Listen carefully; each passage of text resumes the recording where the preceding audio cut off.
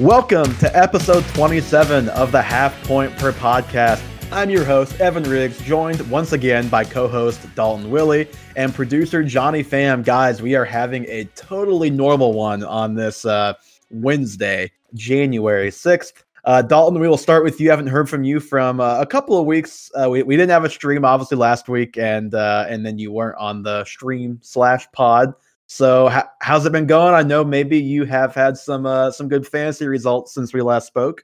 Well, I ended up taking third and first, so that was good. Thanks to the honorable Josh Allen and what turned out to be some really good streaming running back options. If you listen to the podcast, Evan definitely gave that advice. And it was always good to knock my co-host out of both of the leagues in the playoffs. So, yeah, I couldn't be mad about the league where you got third because my team had just completely fallen apart by that point. You know, no Chris Godwin that I don't think that week, or maybe he did play but got hurt. But then no Antonio Gibson, no Christian McCaffrey, no Ronald Jones as well. I think the week after that, so I had no chance in the semifinals. And then Godwin was out because of COVID the next week. So I really was just really up a creek in that league. But the league where Zeke being the last minute scratch cost me the title because I think I would have won the next week or had a very good chance to win. It's a little bit of a bummer, but it is what it is. Yeah, it was definitely tough times on your end. I'm thankful for J.D. McKissick, Tony Pollard, and all the other streaming backs who got me to that title because my trade for Christian McCaffrey turned out to be one of the worst trades in my career. Yeah, Christian McCaffrey, Michael Thomas, and George Kittle on your IR, and yet somehow, I don't know how, but somehow, and CH, you're forgetting my first round pick. Yeah, I think did he play against me or was he? No, he was out that week. It was the first week of the playoffs. He got hurt, right? No, it was the finals he was hurt for, but I just sit him week 14 because he played the Saints. Oh yeah, so. and here I'm thinking, oh, what's he do? You know, starting McKissick, and of course McKissick touchdown with like a minute and a half left. Down both actually, including the finals in what was an inconsequential score. Yeah, that one was like a 40-yard bomb, so that was an even bigger deal. But yeah, fun times. Fantasy football is so fun. So much fun. Johnny, how are you doing tonight, bud? Just like you said, fantasy football is super fun. So I'm just quiet in the shadows. Literally haven't set a lineup in maybe, I don't know, 3 weeks, 4 weeks. I don't even know who was on my team at this point anymore. They have abandoned me. I felt like I was stabbed in the back, but it's fine. We are on to next season, and we'll see what happens next season. I thought you were going to say on the fantasy basketball. I was going to be like, well, you are currently 0-2 in fantasy basketball. So oh my God. I don't know. I'm not talking about fantasy basketball, anything fantasy for at least the next maybe 3 months. So my team is a travesty. So quick story time for Dalton, who is not in our fantasy basketball league, just an 8-man league, very non-serious. First time we've ever done it before with this group. The first week I play Bradley Coster. And the way that Sleeper formatted its fantasy basketball is you have to pick one game each week to start your guy for. So like, for example, I start Luka on the wrong game every week. He'll have like 20 points when I start him, 60 when he doesn't. Brad has the same issue. The first week we tied 310.5 to 310.5.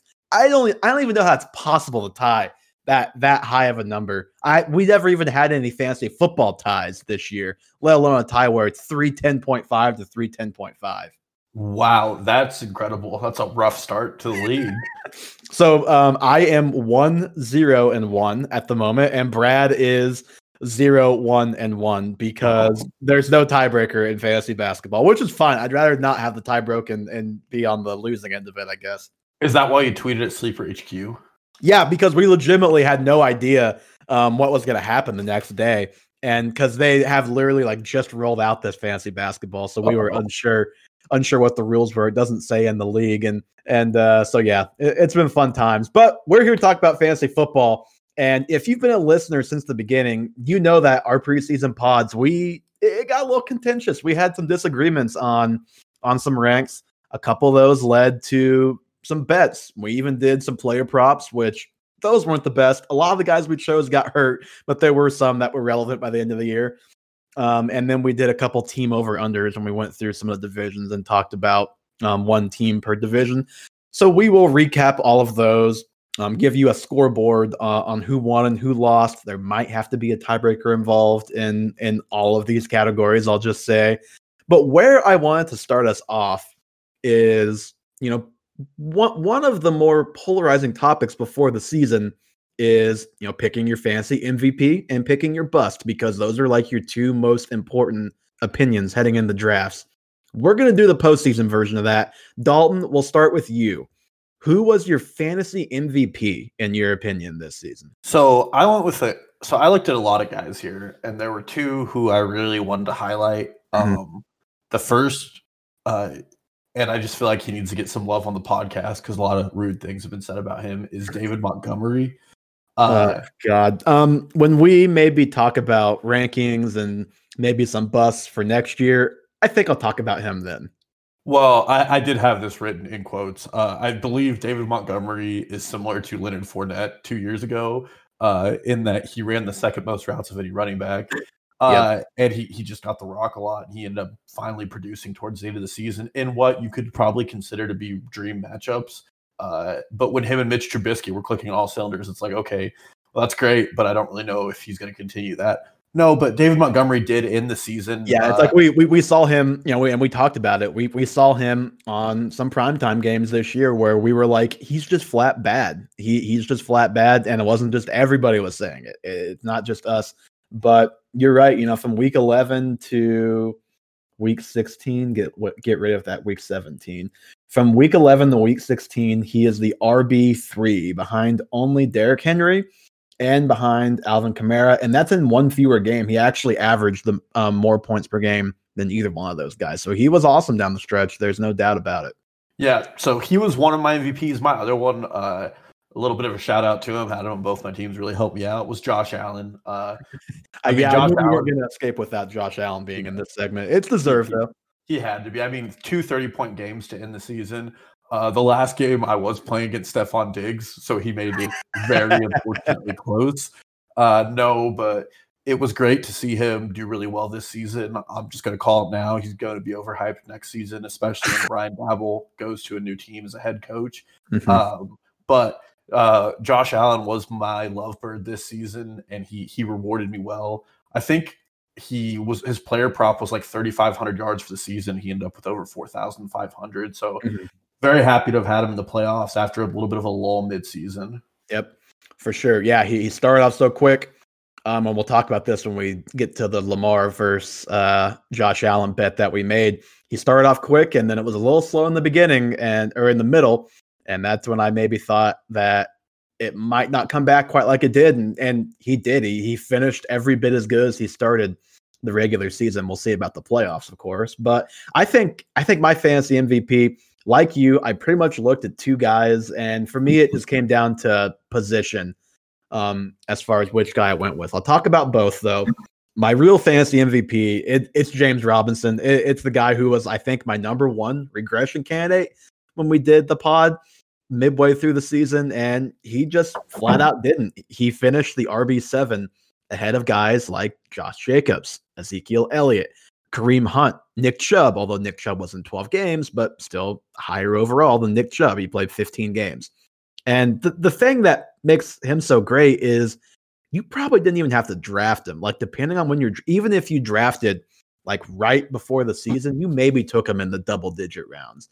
But if you drafted, for example, like we did, and a lot of people probably did, before Leonard Fournette was even let go, he probably wasn't even on a roster at that point. And if you added him, it was at kind of a weird time where, it wasn't during the season. So it wasn't like you probably didn't have to bid any fab on him, or if you did, it was very little. So the value compared to what he gave you is just so great. He was only below 10 points twice this season, which he didn't have the big blow up games too often, but he was just so consistent between like 12 and 20 points almost every week. Just such a valuable thing to have in your lineup. And especially when you think about a lot of the running backs that went in the top 3 or 4 rounds this year, Christian McCaffrey, Saquon, Zeke, Joe Mixon, Kenyon Drake, Miles Sanders, Leonard Fournette, Devin Singletary in some instances, who just probably killed you. a lot this season. It's just so valuable to have a guy like that who you could just count on to be that solid RB1. And then if I'm taking position out of it, the actual MVP, if you're looking at what he did versus the rest of his peers, is Travis Kelce, right? Like Kelce had 60 more points than the tight end 2 and 120 more points, I believe, than the tight end 3. And it, from tight end 3 to like 12, it's very bunched up.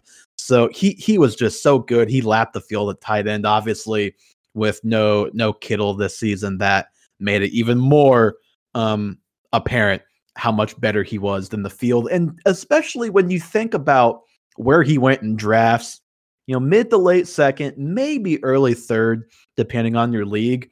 He goes around guys like Kenny Golladay, Chris Carson, Odell Beckham, Chris Godwin, Mike Evans, James Conner. Those guys are all hurt at various points this season. Kelce is like the only guy in that range of like 8 picks in a lot of drafts that you took and you were thrilled with. So Kelce is another guy I wanted to touch on, but I think it's James Robinson for me. Dalton, what do you think? Yeah, I mean, running back sucked this year. You look at scoring, like the running back 8 is outscored by, I think, the wide receiver 14. And just an idea of how bad running back was this year. And it was so inconsistent. Guys like J.K. Dobbins, DeAndre Swift, and Jonathan Taylor, who were rookies, albeit started the season slow and just couldn't come around. But James Robinson was pretty much the closest to a sure start you could get out of a guy that you spent 0 ADP on. And you probably didn't spend a lot of fab on it if you were a little more creative than your league mates. And he's definitely a guy that I don't think was on. I didn't hear his name to start the season from any fantasy analyst, despite all of their COVID-19 roster players. Yeah, and I'm actually looking. I had it typed down wrong. He was actually the RB4. So I keep forgetting to shift it to week 16 instead of 17 when I do these, because we're only doing it through week 16. So yeah, he was the RB4 and he only played 14 games. The only reason I hesitated a little bit on him is he missed week 16, which was unfortunate, but he was so good when he played. Yeah. I mean, when you're outscoring guys he outscored Aaron Jones, who I know missed a few games, and he only played one more game than Jones though, so it wasn't like he played a ton more. And he outscored Josh Jacobs, Zeke. It's just crazy. He was an incredibly good asset this year. I am curious to see where he goes next year in the drafts. I feel like he might be a second-round pick. And depending on who ends up in Jacksonville, he might be a worthwhile one. He might not. Yeah, we'll talk about this probably more when we get to our actual, top 12 and maybe things like that in a couple of weeks for next year. It seems like the draft is going to be pretty deep. You can get some good value in the second or third round, whereas this year, once you got past like the mid-second, you kind of quit feeling good about some of the guys that were available. But okay, LVP. Speaking of guys we did not feel good about this year, Dalton, I'll let you go first. Who is your LVP? I am coming in hot because this man is the wide receiver 8. He probably won you some weeks, and it's Tyler Lockett, because boy, did I not imagine Tyler Lockett having the boom or bust season he had. 9 games, he scored single digits. Obviously, he had 2 40-point games, I believe, or 1 40-point game. I think you're doing the same thing as me. In weeks 1 through 17, he's 9, but 1 through 16, he's 13, just for the record. Okay, so weeks 1 through 16, he's 13. Still. But still, he was a guy who, especially with the first 4 weeks of the year, you felt locked in on. I think him and DK were wide receiver 1 and 2. And he had a stretch where he didn't get a double-digit game for 4 weeks. Mm-hmm. And you can't bench him in your lineup with the quarterbacking he has and the defense he was playing with. But at the same time, he just didn't return value the mid to the end of the season. I was lucky enough that I unloaded him after the 40-point game in one of those leagues, and I'm sure a lot of owners didn't want to do that or wouldn't have, and that would have been a smart thing to do. Mm-hmm. But he probably cost you more than he won you games to finish out the season. He just wasn't reliable, and he didn't provide a good ceiling most weeks. He was and I think a lot of that lies on Russell Wilson, who we might talk about on future pods, who kind of just flamed out to finish the season. But no, it goes to Tyler Lockett just because he probably put a lot of teams in a good position, and then he flamed out at the end of the season when those teams probably needed to make a push for the playoffs. Yeah, for sure. That's a pretty good one. When you said it was top 10 and now whatever top 13 receiver, I was a little skeptical of what what that call might be. But yeah, I'm looking at his game log. So he had, his week 17 was huge. So you take that out. Weeks 12 through 16, he did not reach 8 points, or he did one time, 8.3. Basically, he had in his first 3 weeks, so in week 7 and week 3, he had like 77 points, which is like a third of his entire season right there. So you're a guy where it's so bumpy where, the point total looks good, but did he really win you a lot of weeks? No, you won the weeks that he went off, but it was a struggle otherwise. So I think that's a good call. Yeah, well, and if you told me there was a player who scored 33% of his points in 2 weeks and asked me which wide receiver it was, I would have told you it was Will Fuller. I mean, yeah, and it very well could be Will Fuller. I didn't look at him, but very possible. My LVP, I know you're not going to be happy with it, but it is what it is. It's Miles Sanders. I mean, I gotta take one more chance to ride this anti-Miles Sanders train. He was a top 10 to 14 pick, depending on your league, depending on when you drafted, especially if it was before the kind of injury stuff came out on him. He finished as the RB23, which is decent. He didn't like kill you. You could start him, but kind of like Lockett, he had a lot of his production in a couple of big games. He had 27.6 against the Saints, which he was my sit of the week that week. And I think other people, because he hadn't done, he was kind of fresh off the injury, hadn't done a whole lot since he had been back. I bet you a lot of people did not play him in that game.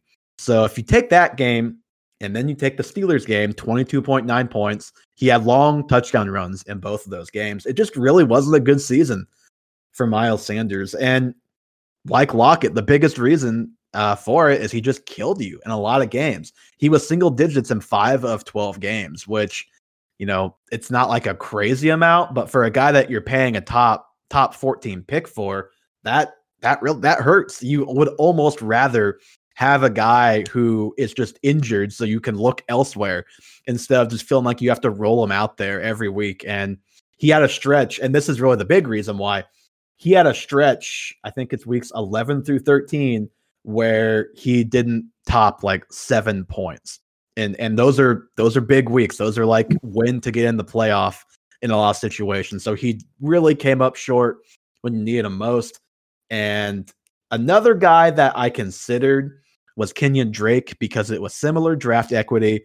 Drake was the RB14s where he finished a little higher, but he played more games, so they really weren't too far off. I think Sanders may have even averaged more points per game. But the main reason I didn't go Drake over Sanders was Drake actually had between weeks 11 through 14, he was double digits, like between 12 and I think he was over 12 points in all those games, like between 12 and 20 each of those 4 weeks. And with Drake, there's a pretty good chance he was a buy low for you. So you may have even avoided him in the early part of the season. I think Sanders was probably more harmful to your team if you had him than Kenyon Drake. Yeah, well, and I think the issue with Sanders is that there was no good way to get away from him. Mm-hmm. There was never really a good time to trade him away and get value for him. And the equity you spent on him in an early round just didn't ever return value. I mean, you probably didn't even start him the week he went off against the Saints. I would go to gather that his start percentage was probably mid-40s. It probably wasn't. He just wasn't trustworthy. I mean, talk about a team that just completely missed expectations altogether. Was the Eagles just? Every skill position. The Eagles have a lot of issues. We'll just frame it that way. I'm with you though. He just really hurt you, and it's not like he was drafted around a lot of other guys that hurt you too, but that was mainly because of injury, not because of inconsistent play while on the field. Second round was just a landmine for running backs. There was really no good pick you could have taken, I feel like. For the record, it's a very small sample size, but in the 2 leagues that we're in together, the people that had Miles Sanders finished 12 out of 12 and 11 out of 12. So just take that is actually very true. And there was consideration where I could have taken him, and probably I wouldn't be where I'm at now, I'll tell you that much. So take that for whatever it's worth. But okay, we can move on to the player bets. Johnny, we're going to reel you back in because you were involved in some of these here. This first one, Johnny, you're on the right side. James Conner. So all these bets are for a 16-game season. Just to be clear, we didn't do week 17. Didn't account for that in any of these. Just like Alvin Kamara didn't do week 17. We didn't do week 17 either. James Conner to finish as a top 16 running back or better. Dalton said yes. Johnny and I said no. And he finished as the RB25. For reference, preseason, I had him RB22, Dalton RB16. So, Dalton, what do you have to say about your main man, James Conner? I know you were pretty high on him before the season. Well, there was a period, I think weeks through week 12, he was RB12, maybe week 11. He was RB12. He was right in there. Mm-hmm. And the Steelers offense as a whole went just down the drain. Yep. But their rushing offense, Derrick Henry, his yards after contact finished with more yards than the Steelers' entire rushing offense. It's like 1459 to 1300 or something like that. And even before they went downhill, they would have just like, there were weird moments where like they'd be inside the 5 and then be like, oh, Connor's coming out for Benny Snell and Benny Snell gets the touchdown here. Like, why? So it was kind of a weird season for Conner after he started off very strong like the Steelers did, but it was a weird last half of the season for him.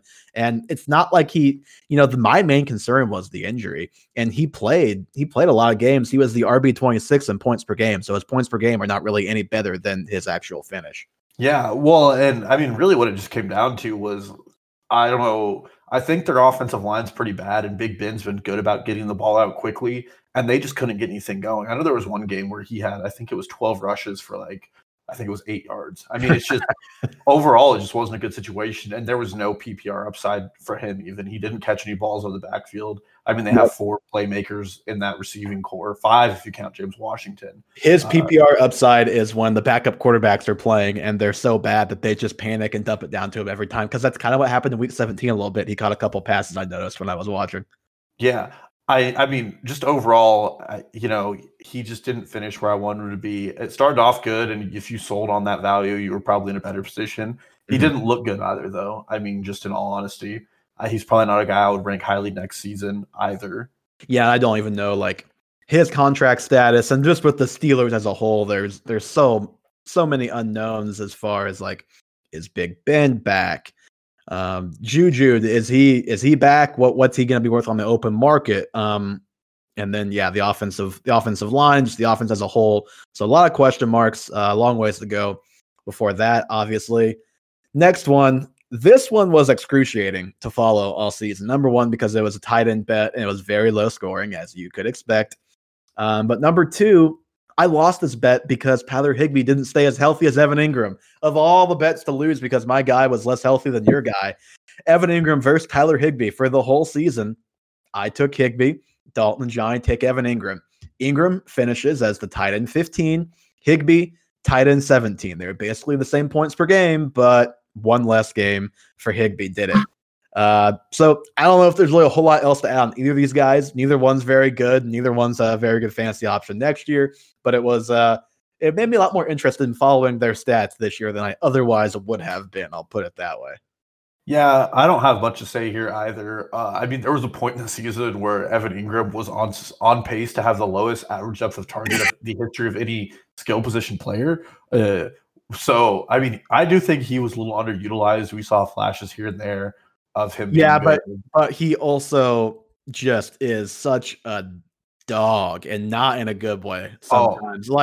He had against Dallas the other day, he had a big drop.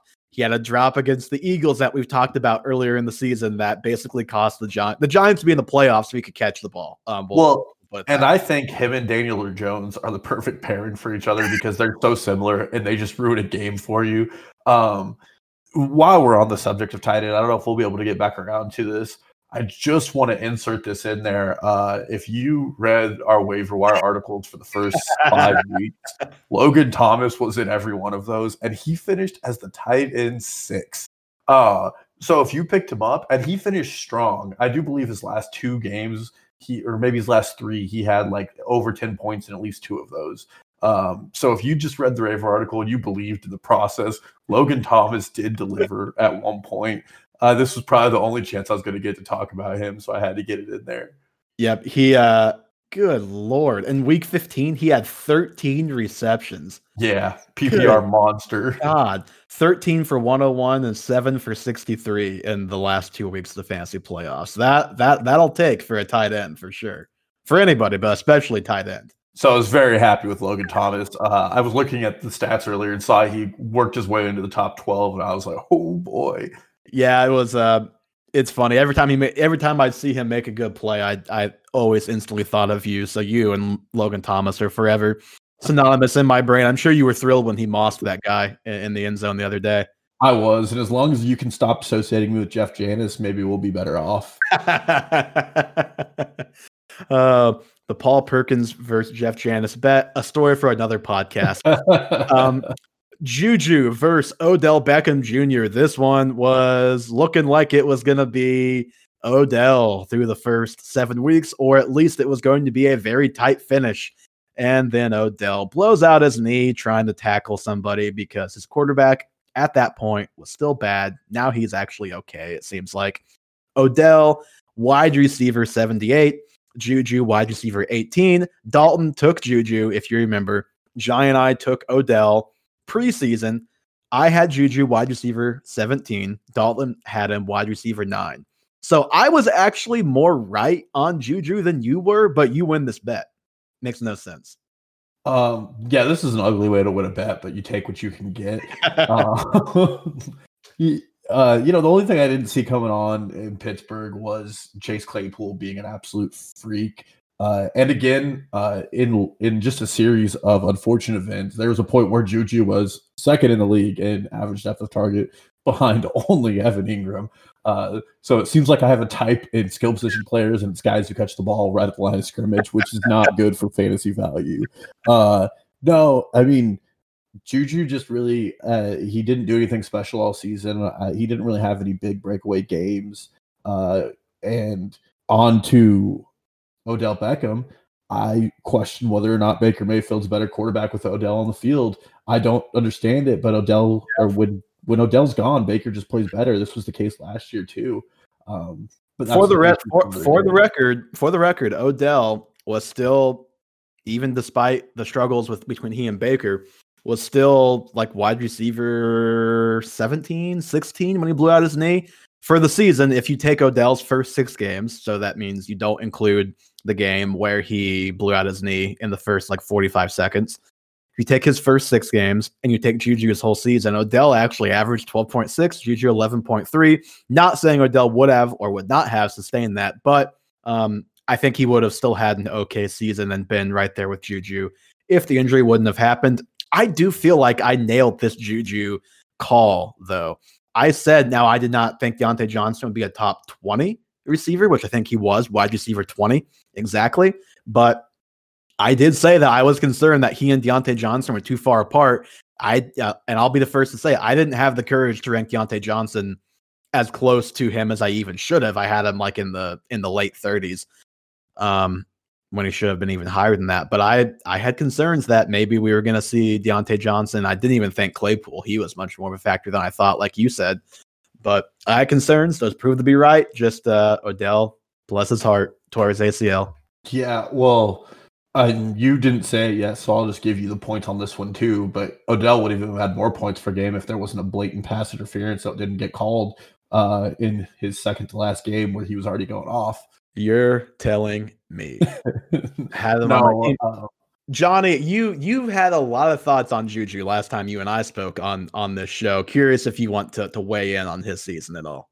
I'm still putting Odell over Juju. I don't care how they finished, but Juju is exactly who me and you thought who he was. Just not a good wide receiver. He's just not who you want to be as your wide receiver 1 or 2. He looked terrible at the end of the season. And I'll stick by that. I think that entire wide receiver core looked terrible in the season. Diontae Johnson had a nice last couple games after he did, but he also did it on 30 drops. I mean, he didn't really have drops the last few. He just had the 2-game stretch where it was my God, this guy, does he have the yips? He finished as the wide receiver 20. He played in only 14 games though, so Juju played in one more game, finished a couple spots higher.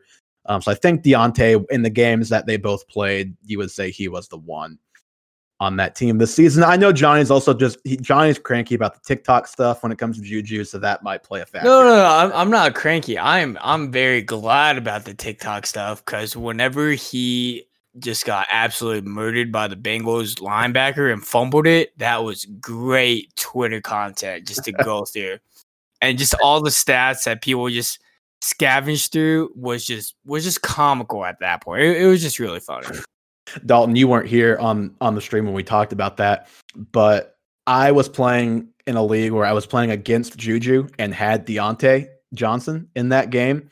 And Deontay Johnson outscored him like 18-2, like 20-2, and I won by like 4 points. It was like the funniest way to win a fantasy semifinal that I did. Oh my God. Well, and he pretty much didn't play the rest of the game after that hit, didn't he? Not much. He had one late catch where he had like an out route where it was like a pick play where he just like kind of walked for 15 yards. But he had negative points for a while. Yeah. Well, with the fumble and everything else, and depending on the league, he had 0 points because I know in our Sunday Fun Day league he had 0 points. Yeah, this was a full PPR, so that helped him out a little bit more. But on to what I think was the weirdest bet that you made in the preseason, because you liked Jonathan Taylor, I think more than I even did, and definitely more than Mostert. But for whatever reason, Dalton decided to take Raheem Mostert over Jonathan Taylor. Johnny and I both sided with Jonathan Taylor for season long. Taylor RB7, Mostert RB46, and I know Mostert was banged up. He really took it to heart that Matt Breida was gone, decided that he was going to take on the Matt Breida role this year because he got hurt almost every time he played. But even if you look at points per game, it was 14.1 to 11.5.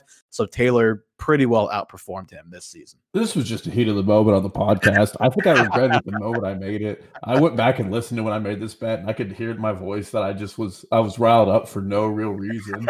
And this is one of the ones I didn't put my money where my mouth is. I didn't own Mostert in any league I played in, but I owned Taylor and everything. Yeah.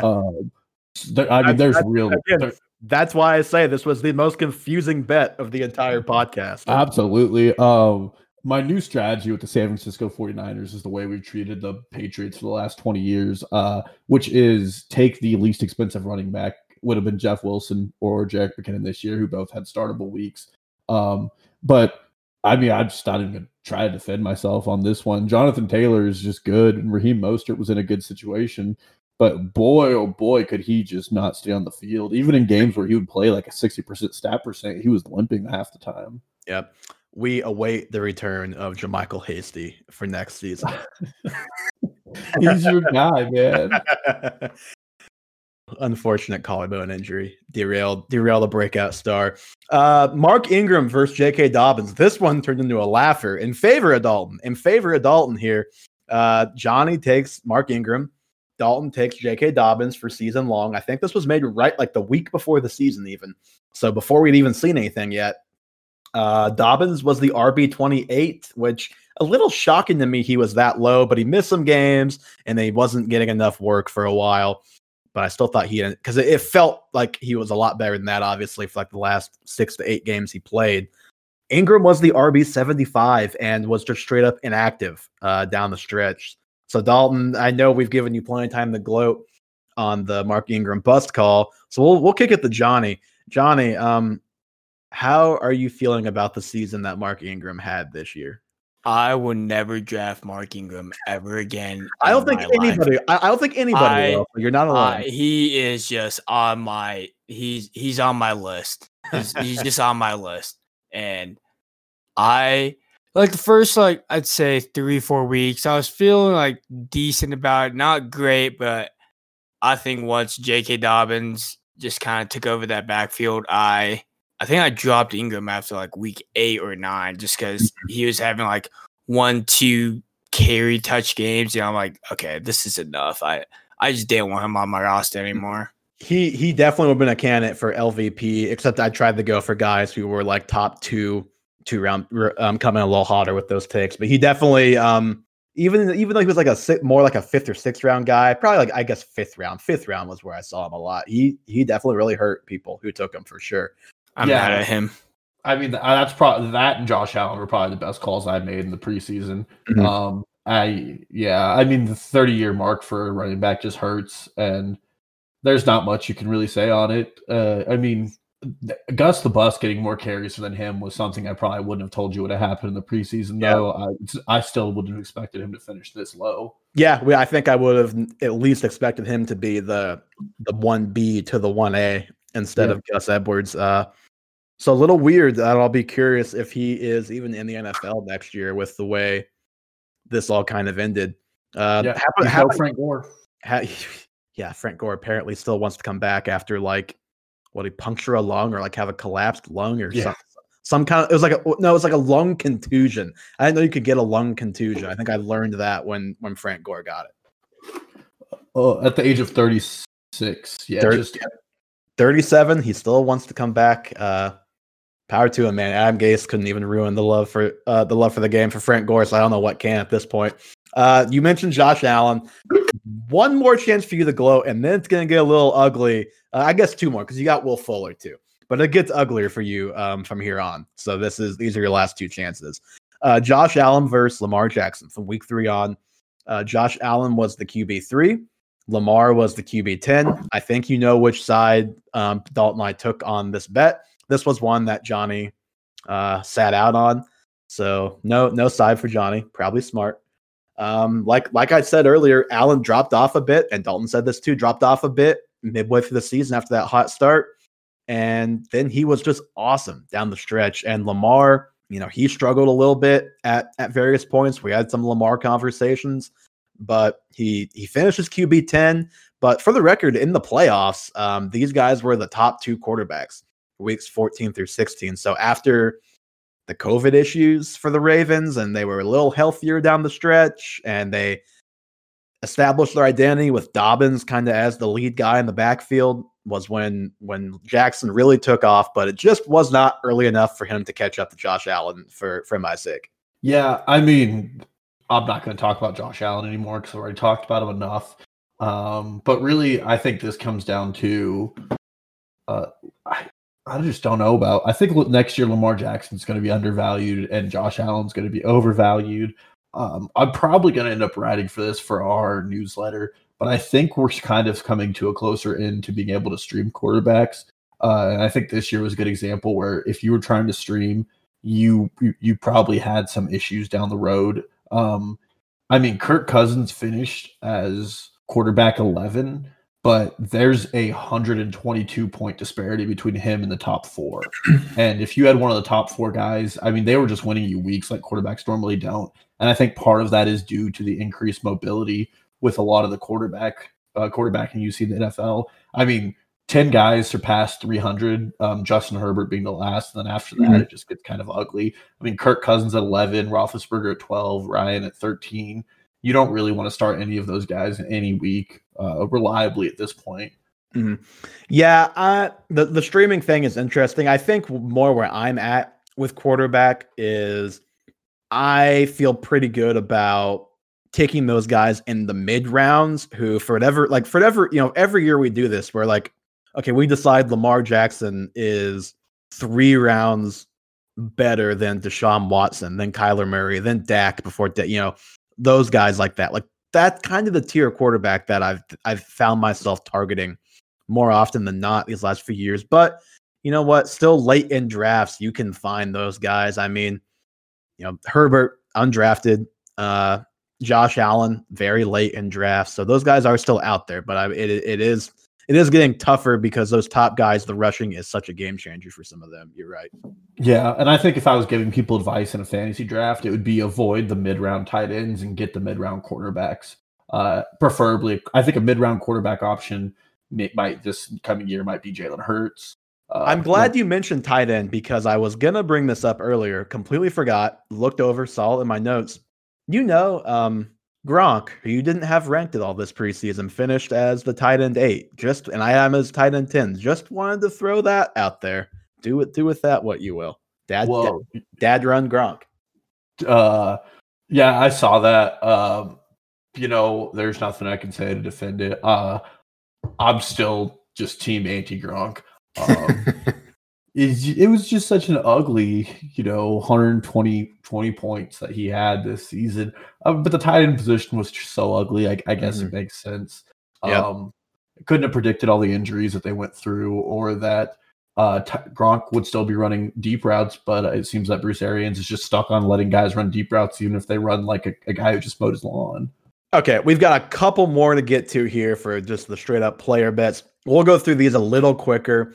Will Fuller, at one point during the season, we bet, I said that Will Fuller would not get at least 6 points in 6 straight games. Dalton said he would, and he did. And then I believe the very next game was his last before he got suspended for the PEDs. So I feel a little bit cheated out of this one, I have to say, but I'll give it to Will Fuller and to you, Dalton. You guys, the two of you combined to win this bet. And another one that I believe Johnny sat out on.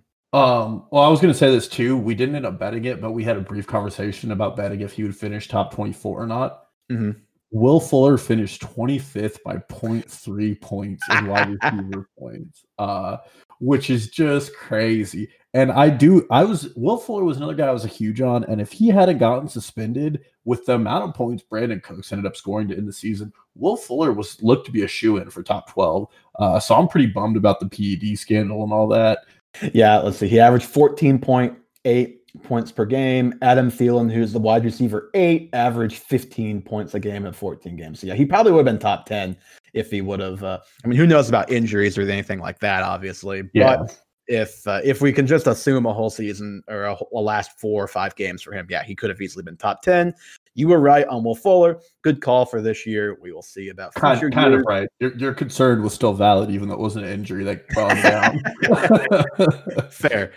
Okay. In week 4, we had a Mark Ingram argument. We've talked about him a lot. Don't have to belabor this one. I said he'd be a top 24 back that week. Dalton did not think so. He was the RB22. Thank you for the 1-yard touchdown, Mark Ingram. I think that was the difference maker in that one. From week 5 on, DJ Moore or Robbie Anderson, which, if you remember, it was pretty heavily Robbie Anderson early in the season. Things weren't looking too great for DJ Moore. I don't have their splits from early in the season, but from week 5 on, it was DJ Moore, wide receiver 17, Robbie Anderson, wide receiver 34.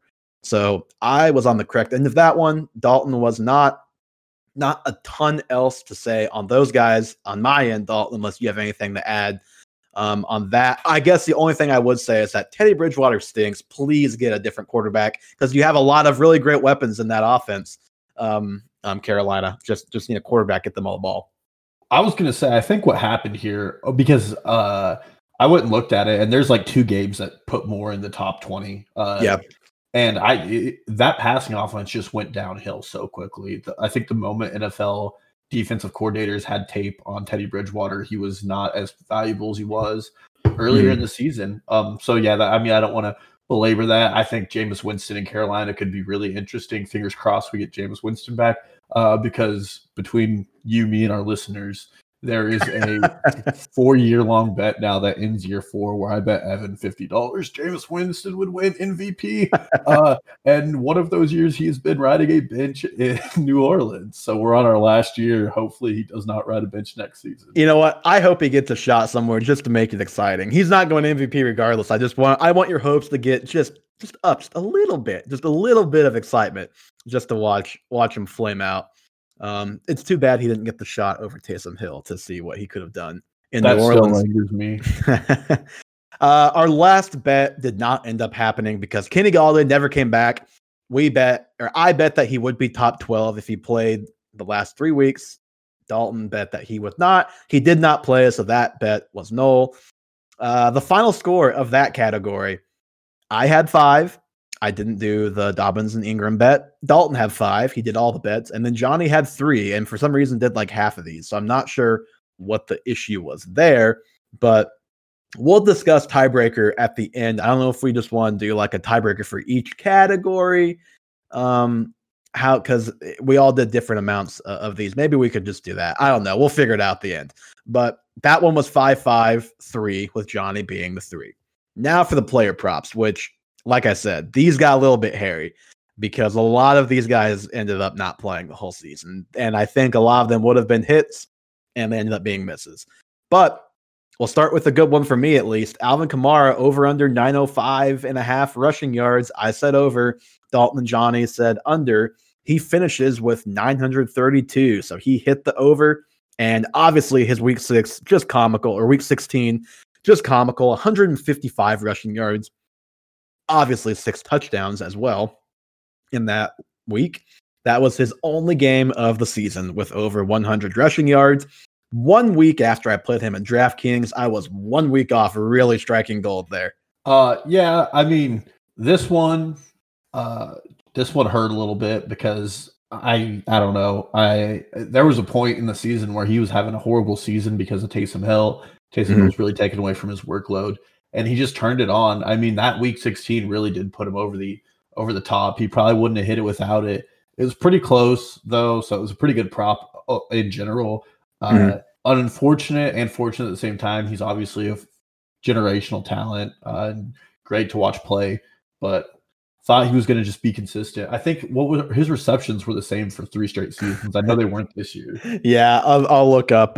It was 81 receptions for each of his first 3 seasons in the NFL, which is just hilarious. Actually, that a guy could have that many receptions and the exact same amount of receptions for 3 years in a row. Let's see. This year, Alvin Kamara. Oh, he was 83. He was so close to 81. Oh, we were he was so close to perfection. 4 straight years. 5 receiving touchdowns. God, he ended up with so many touchdowns thanks to that 6 touchdown game. 21 total touchdowns for Kamara this year. Wow, that might be more than some quarterbacks. Well, that was the RB1 for Kamara after he was pretty, I would say probably like in the RB like 5 to 7 category before that last week. That shows what a 50-something point performance will do for you. Look at you, Tyreek Hill. Yeah, Tyreek Hill. Hollywood Brown, this one's a sad one. Over under 849.5 receiving yard. We all said over. We all felt good about it. He was under with 769. But I wanted to talk about a little bit his end to the season. No, we're not doing this. We're not doing this because I've already seen it. I've looked at it. I've watched it. He ended the season strongly, and I'm not doing it again. I'm not going to get hurt. He had touchdowns in 5 of his last 6 games, and he had 1 game with 2 touchdowns. So I think he was 6 touchdowns in his last 6 games. That puts him at the wide receiver 11 in that stretch. But he only topped 60 yards receiving 2 times. I don't think he ever got over 100, which, is a lot. But for a guy with that big playability, you would think he'd have some more high yardage games in that stretch where he was playing better, where the connection was working better between he and Lamar. But before that stretch, weeks 6 through 10, he's the wide receiver 83. Weeks 7 through 10, it would have been even worse because total in those 3 weeks, he was 6 receptions for 55 yards in those games total. Just abysmal. I feel like you're off of him next year. I'm going to have a tough time not being excited about him next year again, ready to get hurt again with Hollywood Brown. I can't do it, but I did have a question I put down here. What would Stephon Diggs look like with the Ravens instead of the Bills? What would he look like? Well, he'd have purple instead of white. I just wonder, would he make Lamar Jackson as good of a passer as he made Josh Allen? I mean, it's not the whole story to the Josh Allen improvement this year, but he's certainly a big part of it. I mean, 1,400 yards really does help a passer. I don't think Lamar is ever going to have a 1,400-yard receiver in his career, and that's not necessarily a ding on Lamar. It is a little bit maybe, but it's more the style of offense you want to run with Lamar. You want him to be running the ball, running the read option. You want the run to set up the pass. Whereas like Josh Allen's a good runner, but he's not even close to the same class as Lamar. So just different players. So yeah, I think it's fair to say that Diggs would not probably ever do this with Lamar, but I think it's mostly just because Lamar is just a different type of quarterback. My question, would you rather have Lamar Jackson or Josh Allen as your team's quarterback? I'd still take Lamar, but it's closer than I would have ever said before the season. I'll be curious to see. I've already sent Johnny a couple messages about this. I have a sneaky feeling about Colts money line this weekend. I I'm not saying I'm going to bet it, but what I am saying is I'm very curious how Josh Allen looks in the playoffs this year. I'm betting against the Ravens. That's a gimme. Really? You think so? Against the Titans? It's Baltimore. I mean, once Lamar wins the playoff game, I'll believe it. But until then, I'm going to eat. I will say they are road favorites, which road doesn't really mean anything, but they're like 3.5-point favorites on the road. That Titans defense is just really bad, but also it's mainly their secondary, which again, that's not really what you think of when you think of Ravens attacking the secondary. It'll be interesting.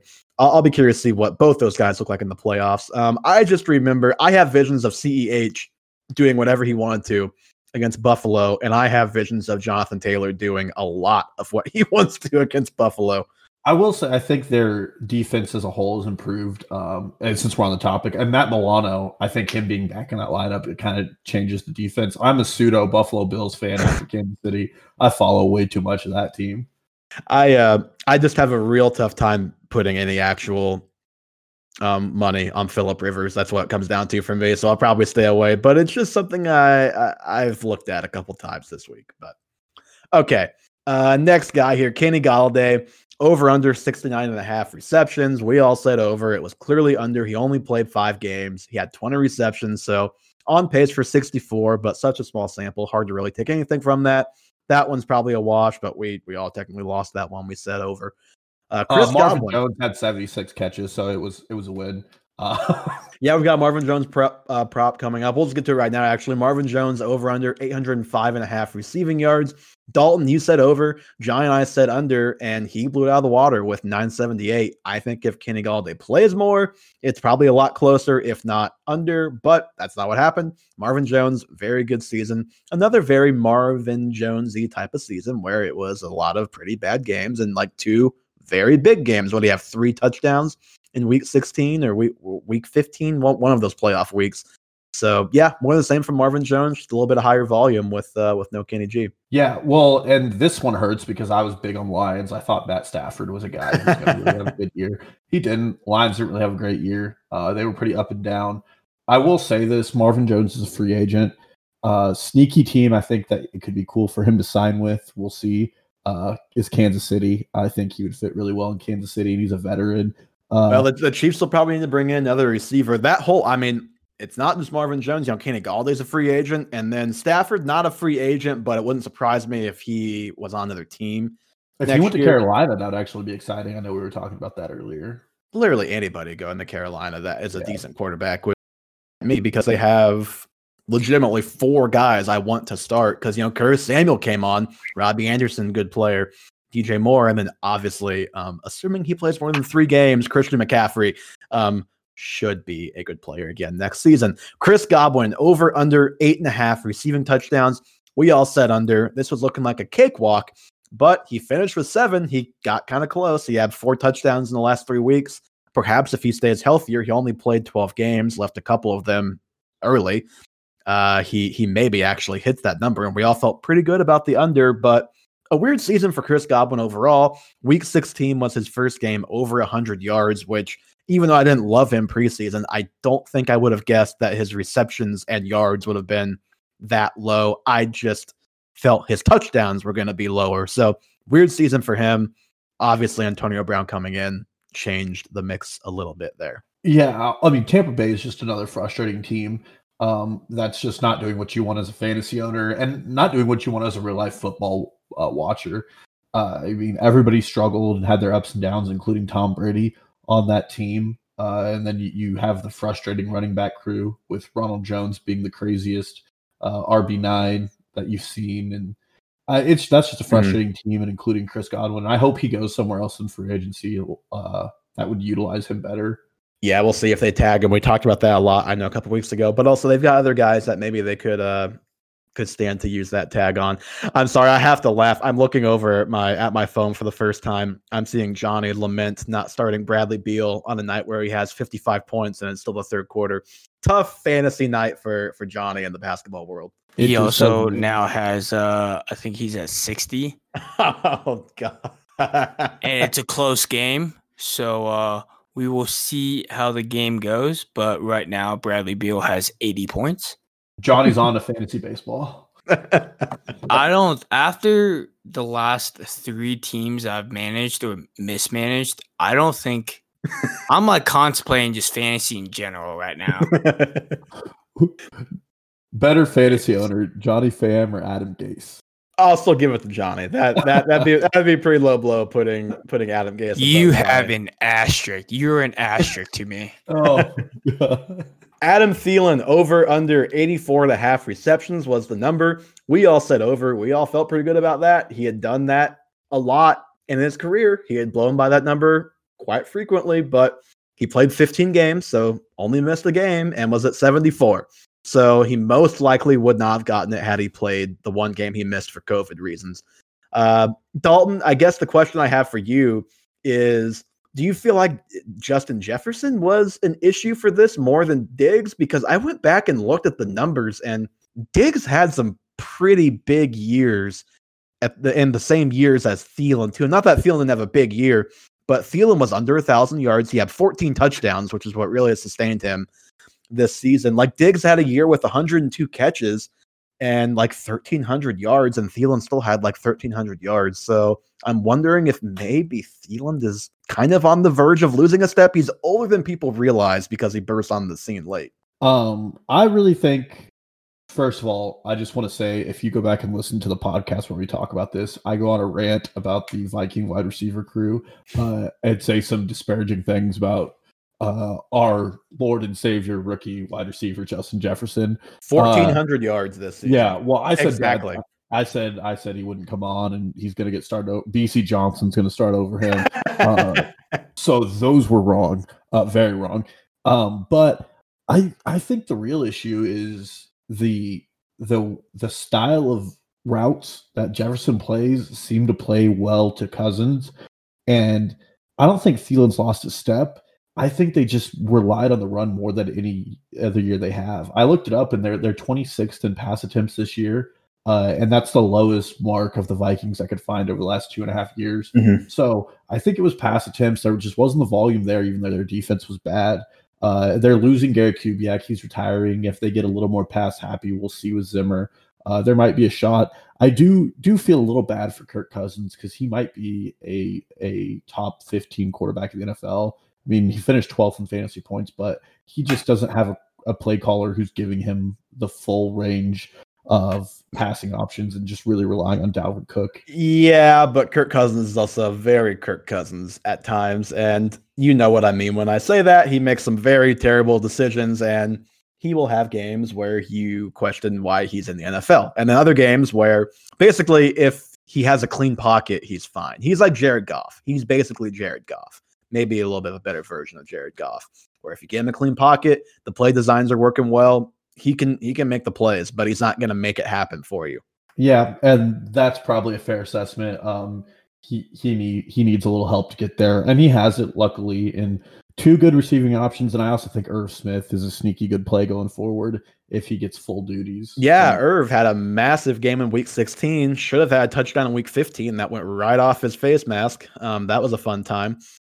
You mentioned Dalvin Cook. I wrote that down as well. He did have a career high in rushing yards by like more than 400 yards. So not an insignificant amount in 14 games, almost 2,000 scrimmage yards, which he would have definitely hit had it not been for, I believe it was the death of his father. It was some kind of death in the family that he missed the last game for. But he would have topped 2,000 yards had he played. I don't know. I'm going to be monitoring Thielen's ADP for next season. He's a guy that I don't think I'd be too thrilled to take because he's getting to that point where you feel like it could drop off at any moment.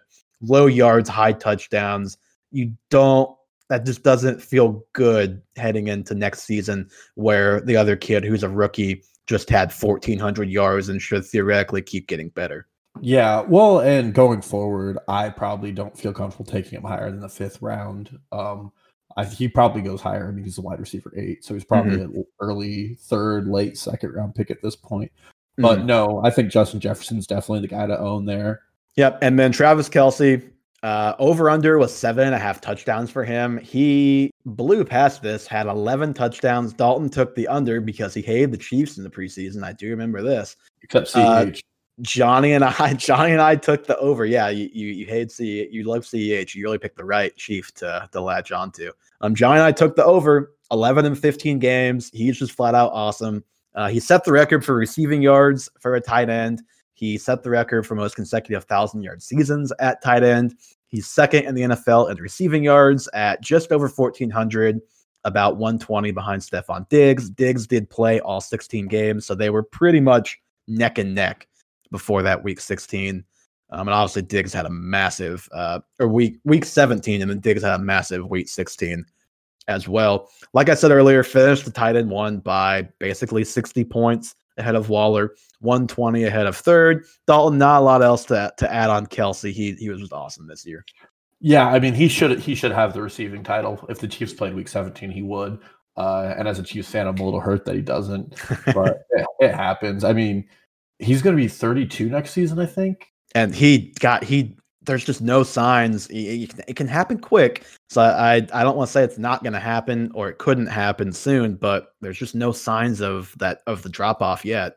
No, not at all. And more importantly, I mean, he's just so smart too. He's always open, always, literally every play. So yeah, I mean, he might be a late into the first round pick, and I would probably do it. He's worth it. Yep, his quarterback Patrick Mahomes, over under for passing yards for him was set at 4,669.5. We all said the over, and we were all right. I don't have the total written down here. I know I have it in the spreadsheet, but he hit it fairly comfortably. He had 4,740, so he was over by 80 yards, and didn't even play week 16. So yeah. He would have been the NFL passing leader ahead of Deshaun Watson had he played all 17. Colin Cowherd said that Aaron Rodgers is the best quarterback in the NFL. I don't want to talk about it, but Patrick Mahomes clearly is. There's a lot of people who are moving the Chiefs down their power rankings at this point. That's a conversation for another podcast. Maybe later in the playoffs, depending on what happens with that. Christian McCaffrey over under 1220.5 rushing yards. We all said under. We nailed that one, guys. We really called that one. He only played 3 games. He rushed for 225, so very small sample. You can't. This isn't even a real number, but just for the heck of it, his 16-game pace was at exactly 1,200 yards. So he probably would have come pretty close to that number, I'd imagine, if he stayed healthy. He didn't, so he did not come close to that number. It is what it is. We've lamented McCaffrey's season plenty, I think, this season. He's awesome when he plays, and hopefully he is healthier next season. And on to another guy who we really wish would have been healthy for more of this season, Michael Thomas. His over-under for receiving yards was set at 1,401.5. We all said over. He was way under, 438. And the thing with him is his 16-game pace was not even close. He played 7 games, so his 16-game pace would have still been under 1,000. So, the Taysom Hill thing hurt him a lot. He was banged up, and then he missed the end of the season, obviously, when Breeze came back. Rough season for Michael Thomas. Dalton, anything to add on that front? I have legitimate concern going into next year about Michael Thomas for multiple reasons: play calling, quarterbacking, and I think talking to a Saints fan, Eli, who's on our pod at the very beginning of this, there's a lot of talk among beat reporters in New Orleans that he's a locker room problem. I mean, he got suspended for a game for Gardner Johnson. And there were the rumors that they were maybe looking to trade him, and then obviously nothing happened, but that was out there at least a little bit. Yeah. So going forward, I mean, I do have some concern going to Michael Thomas. We'll obviously talk about more about that going into the season. He's still a freak athlete, but I have my concerns going forward. Yeah, who the quarterback is going to be the number one issue when it comes to Michael Thomas, whether it's Breeze, Taysom Hill, or, quarterback not yet on roster, or maybe even Jameis. All of those would probably breed very different rankings for Michael Thomas. If it's Taysom Hill, yikes. If it's Breeze or Winston, he's probably at least top 10, if not higher, because he did just come off one of the best seasons for a receiver ever the year before. How quickly we forget sometimes. So we will see what happens with the Saints and with Michael Thomas. Last one of these, another depressing one. George Kittle, over-under, was set at 1,075.5 receiving yards. We all said over. It was under. but his 16-game pace, which he played exactly half the season, so a little easier to extrapolate this and actually make it mean something than like McCaffrey, was, over 1,200 yards. So had he stayed healthy, even with their quarterback issues and just offense issues as a whole, he probably would have shattered that number, which we all felt good about. Like we all said that was a no-brainer. He's a yards guy, not a touchdown guy in his career. So I think injury is just really what got us here. Yeah, well, and talk about three guys I had on my team that I ended up winning the championship with. That's kind of crazy to look at. Yeah. Gives you a little Evan does not look pleased about that. Gives you a bit of idea, especially when you get into the playoffs. There's a bit of a little bit of luck that comes into fantasy football, and you can't always prognosticate everything that comes into it. Indeed. Okay, that category ended 5-5 between Johnny and I, and then 4 for Dalton. So again, we will get to the tiebreaker. Now it gets ugly for Dalton. It gets very ugly for Dalton. You can go to Dalton for other advice, but don't ask him for any team over-unders. We'll breeze through these pretty quickly. We're running, I think, a little over an hour at this point. Hour 7 looks like. Seahawks over-under was 9.5 wins this season. Dalton under. Evan and Johnny said over, and I think they are at like 11 or 12 wins. They hit that over pretty easily, even though it was not easy for them down the stretch, but they nailed that over.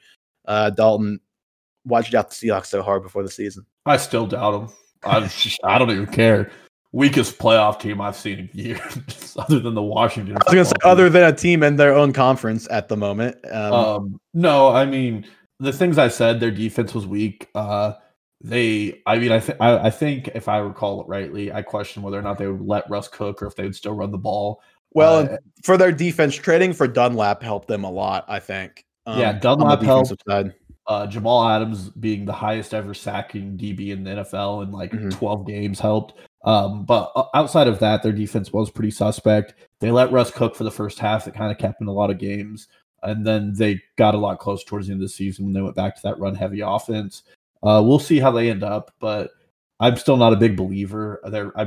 They got the record. I can't talk a lot about it, but I feel like it's a shaky 11-12 win team. Mm-hmm. Okay, Falcons, their over-under was 7.5. That was the easiest under of any of these. They were only at 4 wins this season.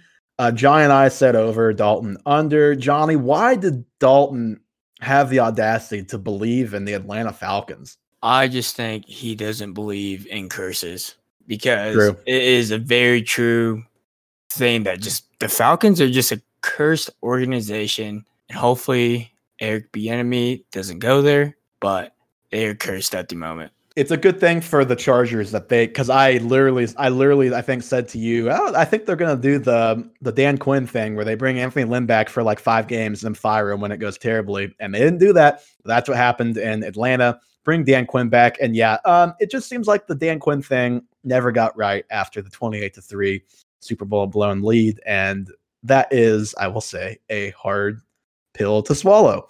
So tough times in Atlanta. High draft pick. Matt Ryan's still there. Very curious what they do this offseason if Matt Ryan is their quarterback next year, or if they at least draft his heir apparent. I'm just saying this is closer than it looked. The Falcons led at half in 4 games by a touchdown or more. And I said this when we bet it. I know I did. Is that I can't not bet the Falcons, and the Falcons always cost me. And they did again. I don't know what to do with them. I really don't. The Falcons blowing a lead. Who could have ever seen that one coming, right?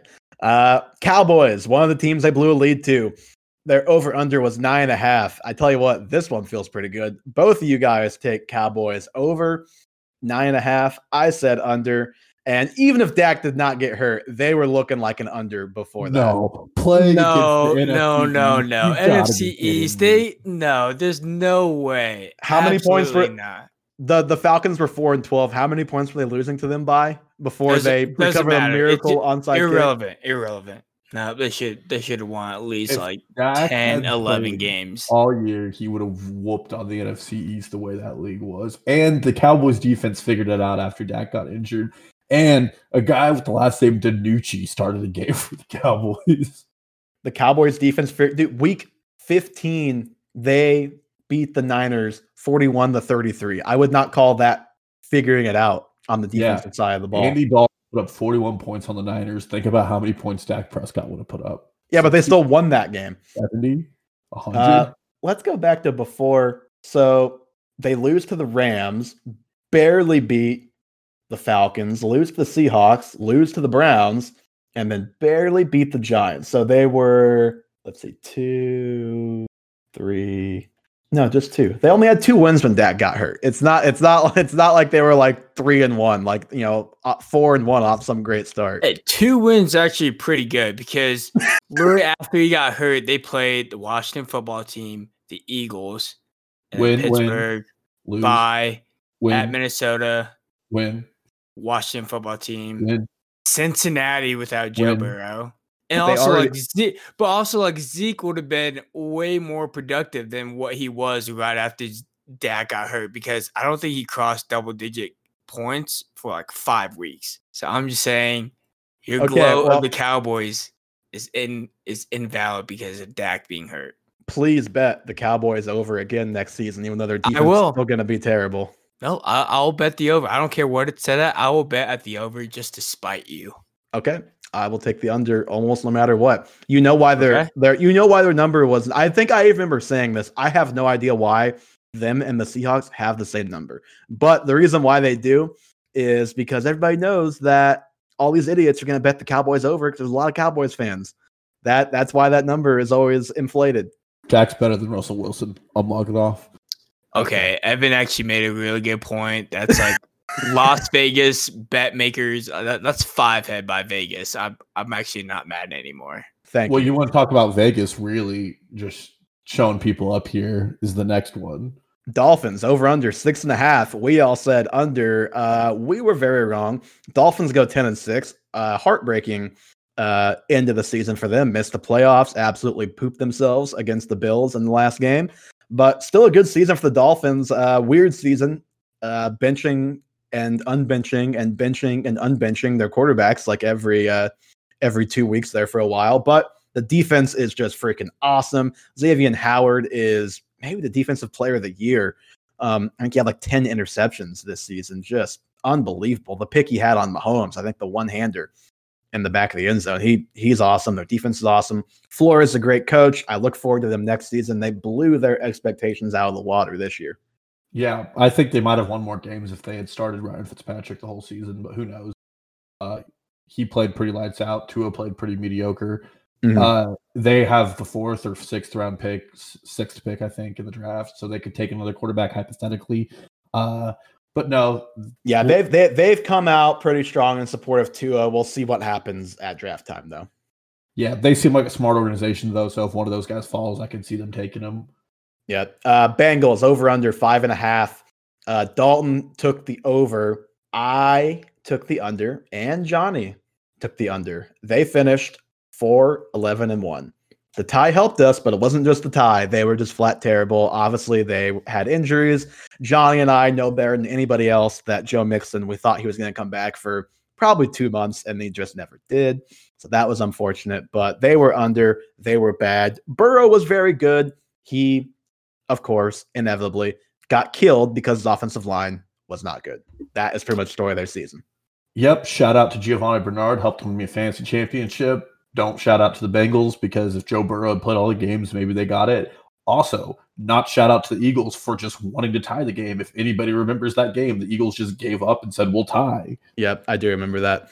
You know what? It maybe wasn't the worst strategy. It also turns out wasn't the only time the Eagles just quit trying late in a game this season. So it is what it is. Nate Sudfeld deserved to start over Jalen Hurts. I don't know what you're talking about. All right, Colts, their over-under was 9. We all said over. It looked pretty dicey early in the season, but Phil Rivers got it together. They finished with 11 wins. Pretty easy over for them. Jonathan Taylor, decent start, very rough middle, great finish, over 1,100 rushing yards. It might be like right behind Jefferson for Offensive Rookie of the Year. He's going to be in that conversation, I would say. But yeah, Colts, pretty easy over. Like I said earlier, intrigued by their playoff matchup with Buffalo. Yep, I think Buffalo trounces them, but we can talk about that later. I don't really want to talk about team betting right now because this isn't a good time. Don't have a lot of authority at this moment. Okay, this is the one that I missed, and you know what? Screw you, Drew Lock. Screw you, Cortland Sutton. Actually, screw Cortland Sutton's ACL for blowing out about 30 seconds into his second game. And then his collar. Well, I thought it was his collarbone. No, it was collarbone first, and then he came back, and then he blew out his knee. So rough time for Cortland Sutton. Anybody else I'm missing on that team? Probably. Well, Melvin Gordon just kind of stinks. Just a lot of issues. They're over under with Jerry Jeudy for being open all the time. You just don't get the pass. And also just not being very good. Broncos over under 7.5. You guys were smarter than me, took the under. I said over, and I think they finished 5-11. Pretty easy under. Drew Lock stinks. The Broncos stink. John Elway rightly gives up control of drafting and signing players as the general manager, as he should after some of the guys he's brought in. They are in an interesting spot as a franchise where they went all in on bringing in weapons to put around Drew Lock, and now it's very unclear if Drew Lock is the quarterback of the future there. I would say no. They're also in a spot where they may have to give him another year based on where they are in the draft. We will see. Tough times in Bronco country. Yeah, that team's absolutely tragic, and Drew Lock had everything he needed to succeed, and he didn't. He sucks. I said he sucked to start the season. I stand by it. Drew Lock's a bad quarterback. John Elway just drafts tall people with big hands, and I'm glad he can't draft for them anymore. Actually, as a Chiefs fan, I wish he still was. Okay, so that's the end of that one. The final score for the team bets was Johnny and I 5 apiece, and then Dalton 2. So as Dalton said, very, very tough time with the team over-unders for him. So the final score ended up being 15 for me, 13 for Johnny, and 11 for Dalton. The issue is Johnny wasn't involved in every bet, and there were ties in literally every category. So I think we decided the only fair way to we're just gonna throw out the numbers. This is a 5-point bonus here, so everyone has a chance to win. We're gonna go DraftKings head-to-head this weekend. We'll all set lineups, and we will all, I guess it'll just have to be honor system unless we actually do a straight up head to head in the app. But regardless, we'll figure it out. But we're going to do head to head this weekend, DraftKings. I don't know if you want to do Saturday slate, Sunday, both games or both days. We'll figure it out, but that'll be the tiebreaker there. But yeah, it's fun looking back on these calls. We could probably go a lot longer if we're talking about the bad calls. There were some good calls in there too, though. Tough season to predict things with no training camp, no preseason. We were flying blind. It didn't go too badly, though, I don't think. No, some of the guys we love, like Gibson and Taylor, panned out. Mm-hmm. Some of the guys we hated, like Stephon Diggs, really came around. Some of the guys we touted, like Irv Smith, just didn't come around either. So we'll see next year. I have a slew of takes that you can't wait to read. So I'm not exactly sure what our schedule is going forward. I think we'll probably still keep it weekly through the playoffs and then maybe reevaluate, go more on a monthly basis for a couple of months until we get to the summer where more stuff, maybe like July, we'll pick it up a little bit. But I think what we've got coming these next few weeks, we'll probably talk more about just the playoffs and the games a little bit, just because that's obviously going on. If you're listening to a football podcast, you're probably interested in the playoffs. We'll talk about that, but we'll talk about our top 12s. I've been teasing that a lot these last couple of weeks. We'll give our top 12s at this point heading into next season. Obviously, a lot will change, but an early look at those. Talk about maybe some value picks, some busts, some sleepers that we see at this point heading into next season. But it'll be a fun couple of weeks, and obviously the playoffs with 3 games on both days this weekend should be a very fun weekend of football. Yeah, first year we get to see the new format where there's only one bye. There's some good games. I think the AFC definitely has the better games. The NFC, some of the games probably going to stink a little bit, but I'm excited overall to watch it. I'm excited to win these bets with a good DraftKings lineup. I like the format, for the record. I like that only the 1 seed gets a bye. The 1 seed should have more of an advantage than the 2 seed outside of just having home field when they play, I think. I agree, and it makes it much more interesting week 17 because a lot more teams have to play, minus teams who don't want to play, like the Eagles. And you just get more teams in the playoffs. I mean, you really think about it, 12 out of 30 teams in the playoffs when you compare it to a lot of other sports leagues, especially now with baseball expanding its playoffs. It's a pretty low percentage. So more football is never a bad thing. Yeah, in my and opinion. even with the addition, a playoff team like the Dolphins couldn't make it. So, I mean, yeah, that is an issue for the NFC East, unfortunately. But it is what it is. Almost the perfect field if the Dolphins were in instead of the Washington football team. But the Washington football team has Alex Smith to cheer for, so at least we have that going for us there. Johnny, are you taking me up on the FanDuel? I don't even know. I don't even remember what it's called. You know what I'm talking about, though. FanDuel Boost. The Boost. Are you doing the Boost this weekend?